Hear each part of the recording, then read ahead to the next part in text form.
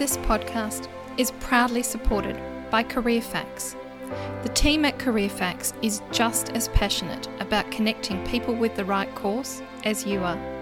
As Australia's #1 careers and course search site, CareerFacts attracts over 12 million visitors a year and have partnered with over 50 leading providers. Want to increase your student enrolments? Head to careerfacts.com.au, your partner in student acquisition.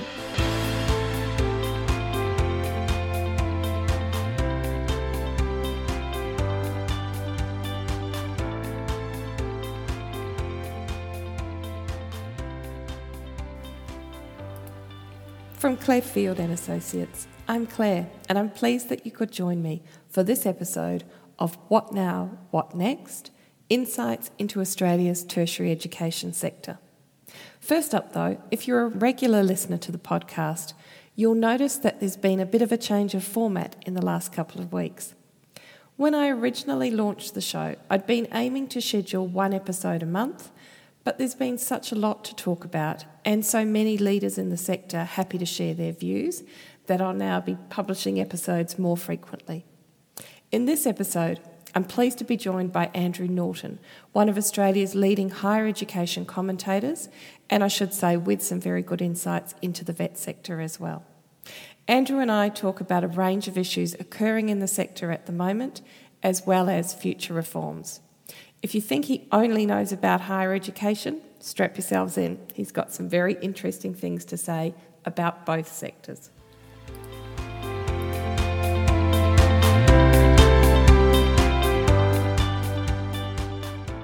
Well, it's my very great pleasure to have Andrew Norton join me, and I would have said Andrew Norton from the Grattan Institute, but as of today, as we're recording, it's not only a public holiday in Melbourne, but it's the first day of Andrew in the next part of his career. So, Andrew, thank you so much for making the time to join us. I wonder if you could start off, please, by, I'm sure you're super well known to everyone who is listening, but not everyone might know all of the aspects of your background, and I find it really helpful for me and, had other feedback from listeners to understand the different roles people have had as I then hear them talk about the sector. So would you give us a bit of insight into the different roles that you've had in the sector, please?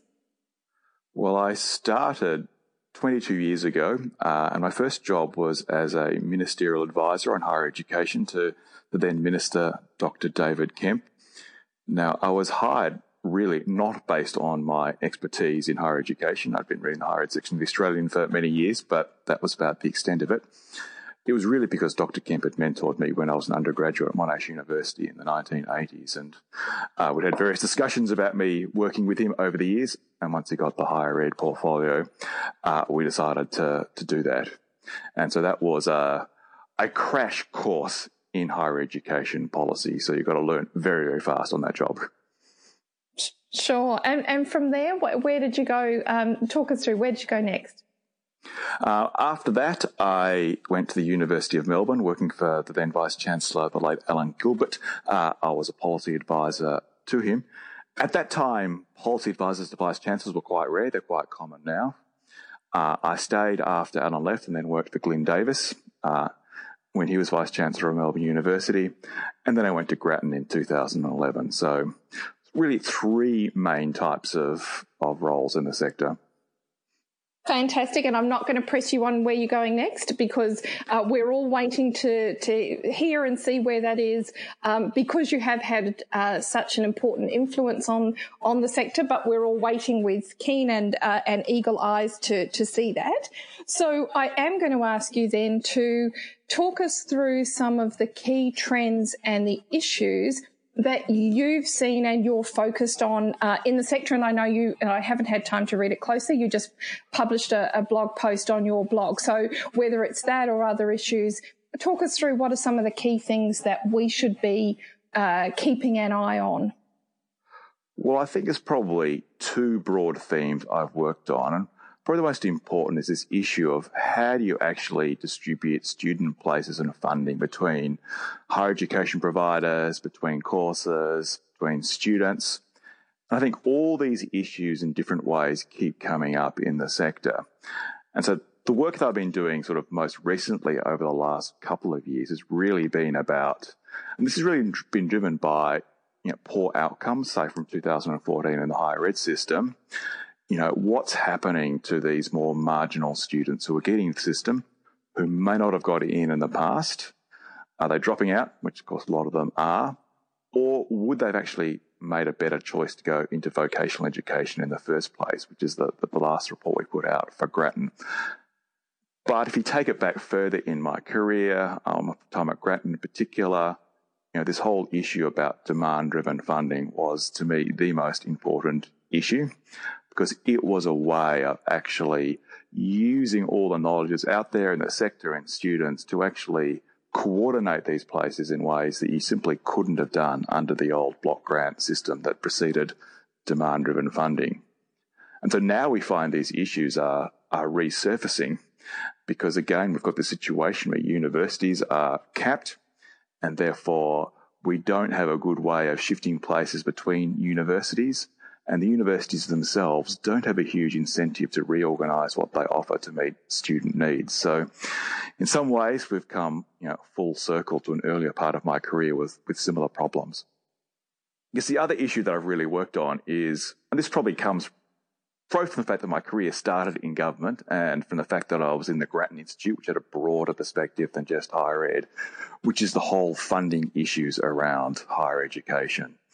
So what you tend to see is that sort of within the sector and academia, they tend to assume away the financial constraints of government, when in fact that's a central issue you've got to work your way through. And for example, I did a lot of work on reducing the cost of HELP, the student loan scheme. So one of the things that I wanted to next ask you to reflect on, you talked earlier about having had Dr. Kemp as a mentor and then having worked with him as an advisor, but you did also work with him slightly more recently in the sector when Minister for Education, Chris Pyne, asked Dr. Kemp and yourself to provide some thoughts on higher education reform. And obviously, subsequently, the government came up with a different set of, influenced by, no doubt, but a different set of policy recommendations for the sector, and then weren't successfully able, to legislate them. Can you talk us through how do you think, what position do you think the sector would be in today if those reforms that you'd recommended had got up? And in case there are people who don't read all your reports quite as closely as I do, can you talk us through, in summary, what you were recommending and then where you think the sector would be up to if those reforms had been put in place? Yes, so in 2013, there was actually quite a lot of criticism of the then new demand-driven system. And the previous minister, Senator Kim Carr from Labor, had raised doubts about whether it should continue. There was a change of government in the 2013 election. Chris Pyne became minister. And very soon after he became minister, he said very, very similar things to Kim Carr about the demand-driven system. And so this is obviously a concern to someone like me who supported it and went to see him, and combined with some other things that he had said, this led to a review of the demand-driven system, which David Kemp and myself were appointed to do. I guess the really key three things that came out of that: one was it recommended that the demand-driven system be retained for the public universities. We recommended that it be extended to the non-university higher education sector, and we recommended it be extended to diplomas and associate degrees in higher education. So previously, or at the time, it was still bachelor degree only. So they were our three main recommendations. Unfortunately for David and myself, at the same time in the government, there were a number of other important things going on. One was the broader budget issues where higher ed, along with other portfolios, was going to have to lose some funding. And then this idea that fees should be deregulated. And so I'd had a sort of a similar experience in the late 1990s with David, where we tried to get fee deregulation up. My view was this would be so controversial that it would derail any of the recommendations we had in the demand-driven review. So I was not happy about this development, but of course I'm not the government. And it did go into the Parliament as a package. And the trouble with these big bang reforms is the whole thing gets hostage to the least popular elements. And, the inevitable result was that it didn't get through the Parliament. Even though I think that the demand-driven parts on their own did have a reasonable chance of getting through the Parliament. And so if they had of just those three areas that you've talked us through, how do you think the sector would look today if, leave aside the uncapping of fees, how do you think the sector would look today if that's where things had ended up and your reforms had been implemented? Well, I think there's some interesting stories there because one of the recommendations I said was to bring the non-university higher education sector into the demand-driven system if they wanted to. But if they had gone in at that point, they would have faced the same caps that the public universities faced from the end of 2017. So it could have actually been quite a negative move for some of the non-university providers to go into the publicly funded system. And this goes to a point that I often made when I spoke to ACPET and other private provider groups, that was always be careful what you wish for. That, even though clearly the funding system is very biased in favour of the public universities, there are risks as well as benefits associated with being in the public funding system. And each institution would have to think very, very carefully about whether they should go in or not. And my advice was always, if you have an interesting product that relies on fees that are above the government funding rates, I would strongly recommend you probably think very, very seriously about staying out of the public funding system. If the diploma recommendation had got through, I think we would have seen much greater growth in what are called pathway programs, diplomas that lead into a bachelor degree. And this was one of the issues that we identified in the demand-driven review, that by the nature of expanding access to higher education, you're bringing in people who have weaker school results, who may not be quite ready for bachelor degree study. And the idea with most of these diploma things, essentially you're doing first-year level subjects, but you're doing it with more academic assistance than the universities typically provide. And that's to bring you up to speed with some of the academic skills that you might not have got at school and need some help acquiring.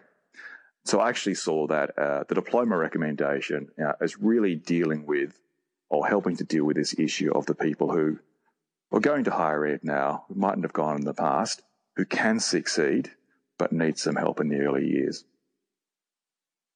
And one of the things I seem to recall in one of the last forums that I put together when I was at ACPET was we were discussing this, and you were one of the speakers, and I was possibly being a little alarmist and quite concerned that if that recommendation had got up, we would see a real shift away from students enrolling in TAFE and other vet providers to do their diplomas there, and a considerable move into higher education. And you, of course, whipped out some very good PowerPoint slides with good charts and statistics on them, and pointed out that, in fact, at that stage, the diploma market, for want of a better term, was so heavily dominated by the vet sector, it would take quite a while for that shift to occur. Do you still think that's right?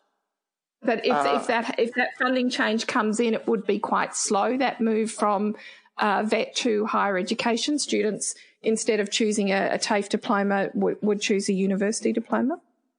I think it's probably still right, but, the last report we did at Grattan on this vocational higher ed choice was partly motivated by the idea, not necessarily that people were actively rejecting vocational education, but that they were not considering it as much as they should. I think overall they are still two reasonably distinct markets. So when we were doing that report on the choice, I was actually a little bit surprised at the extent of this, that on the whole, the growth in higher education seems to have come mostly from people who wouldn't have done any post-school education in earlier times, rather than from people who were headed to the vocational system. Of course, there are some who've going to higher ed who would have gone to vocational, but probably on the whole, it is from people who did nothing previously. And what we observed was that if you look at some of the numbers here, the two systems can coexist, that in the early years of sort of the growth in higher ed, late last decade, partly driven by things in Victoria, there was simultaneous substantial growth in vocational enrolments in the same sort of late teenage, early 20s market.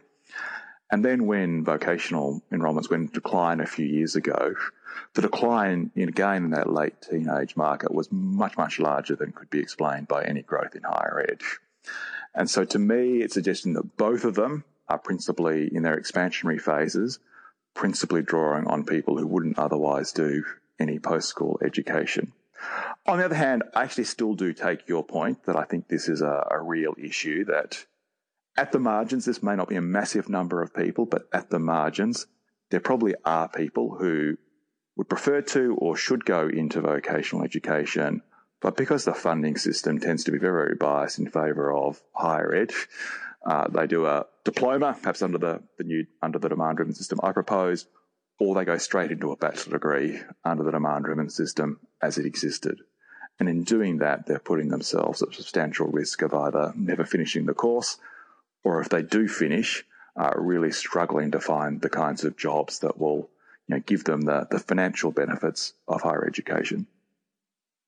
Yeah, so we're back to the sort of funding, the crucial role that funding plays, which is really where you started us off. And I will put some links in the notes to this episode for people to find some of those reports if they haven't got to them already, as well as a link to your latest post.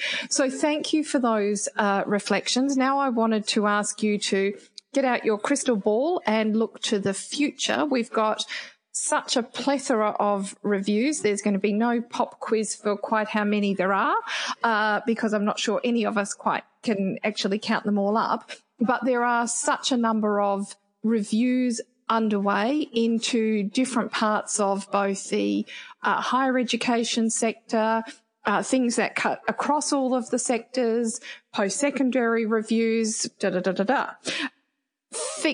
You know that landscape probably even better than I do. So thinking about the reviews that are in train and your professional judgment as to where things are likely to land, can you talk us through where we might see the sector in, let's say, 3 to 5 years? I think there's some interesting work going on the kinds of choices that young people make in their final school years. This goes down to sort of fundamentals about what are they actually taught.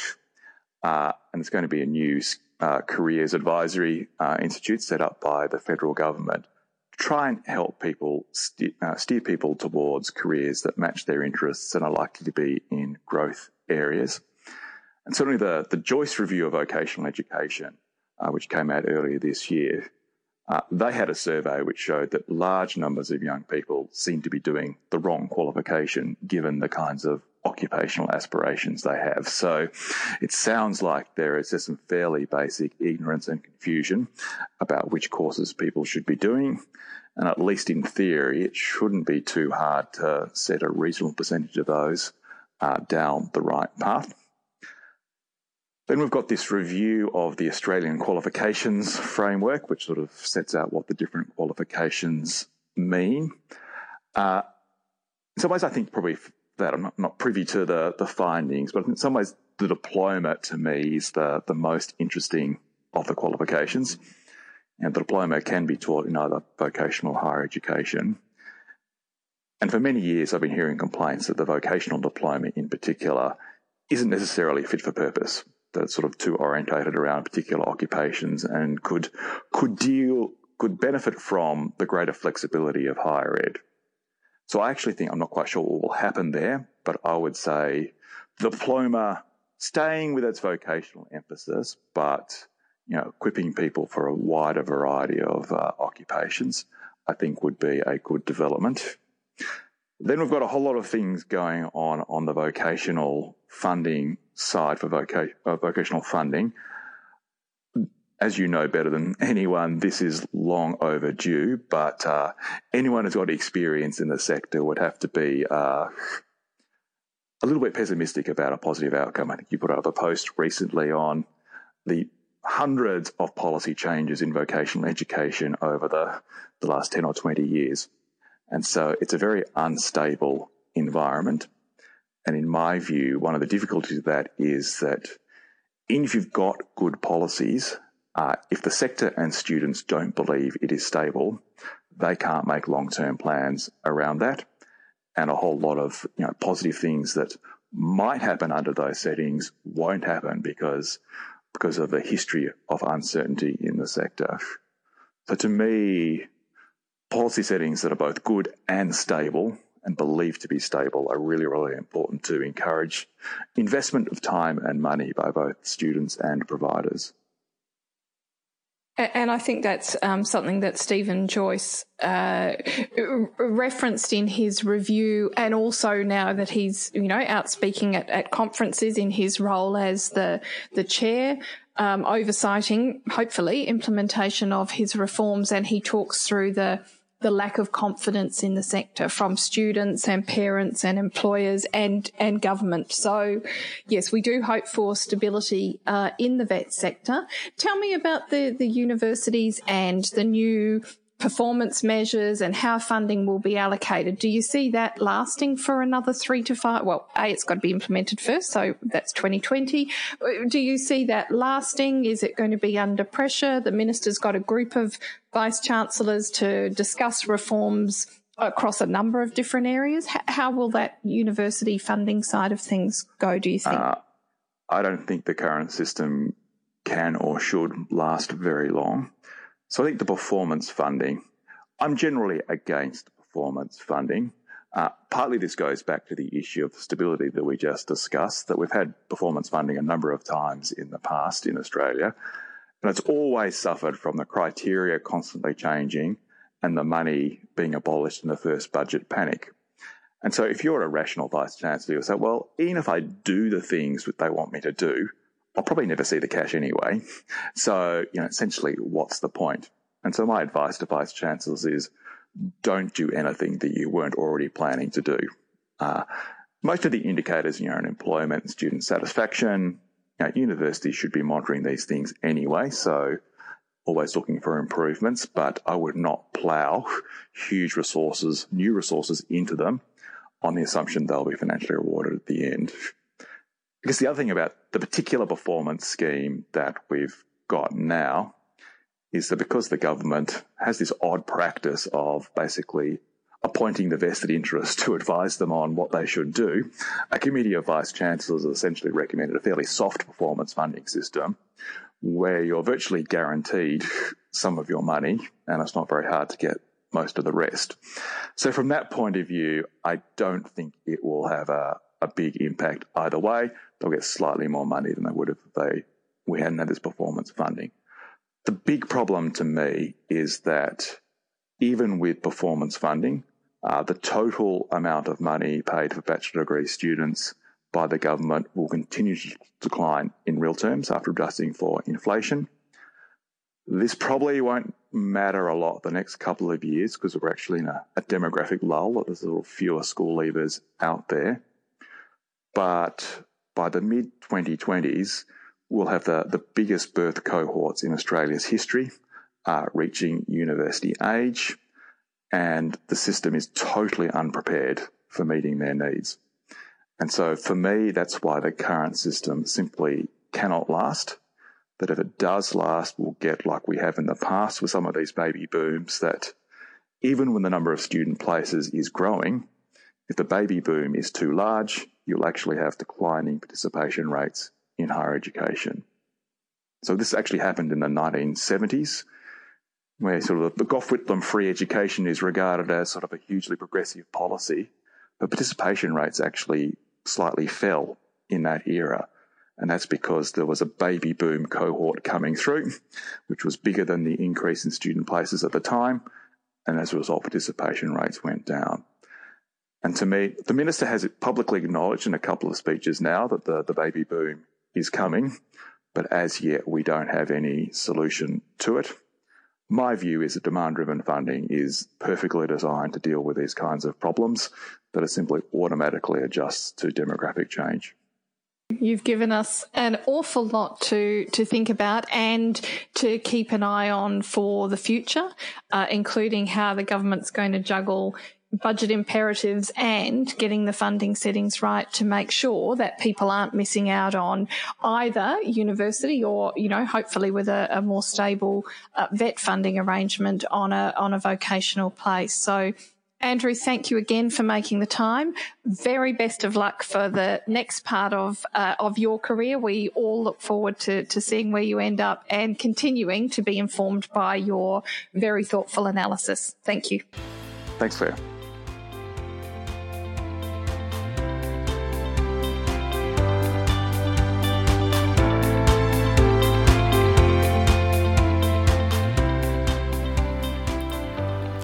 So there's a lot happening in the sector, both higher education and vet, and a lot for governments to think about.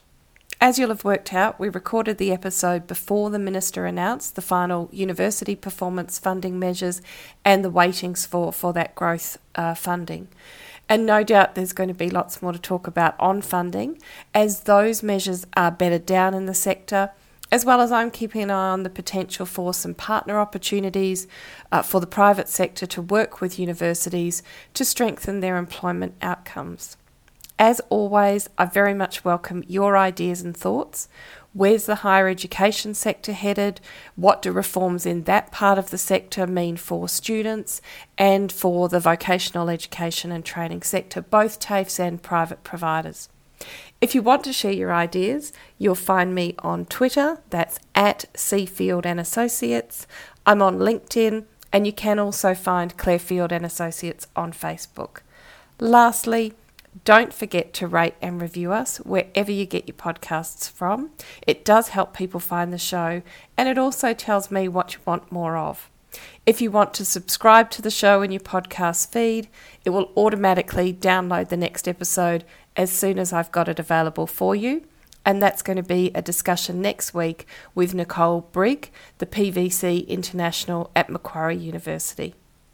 Thank you again for joining me for this episode of What Now, What Next? Insights into Australia's tertiary education sector.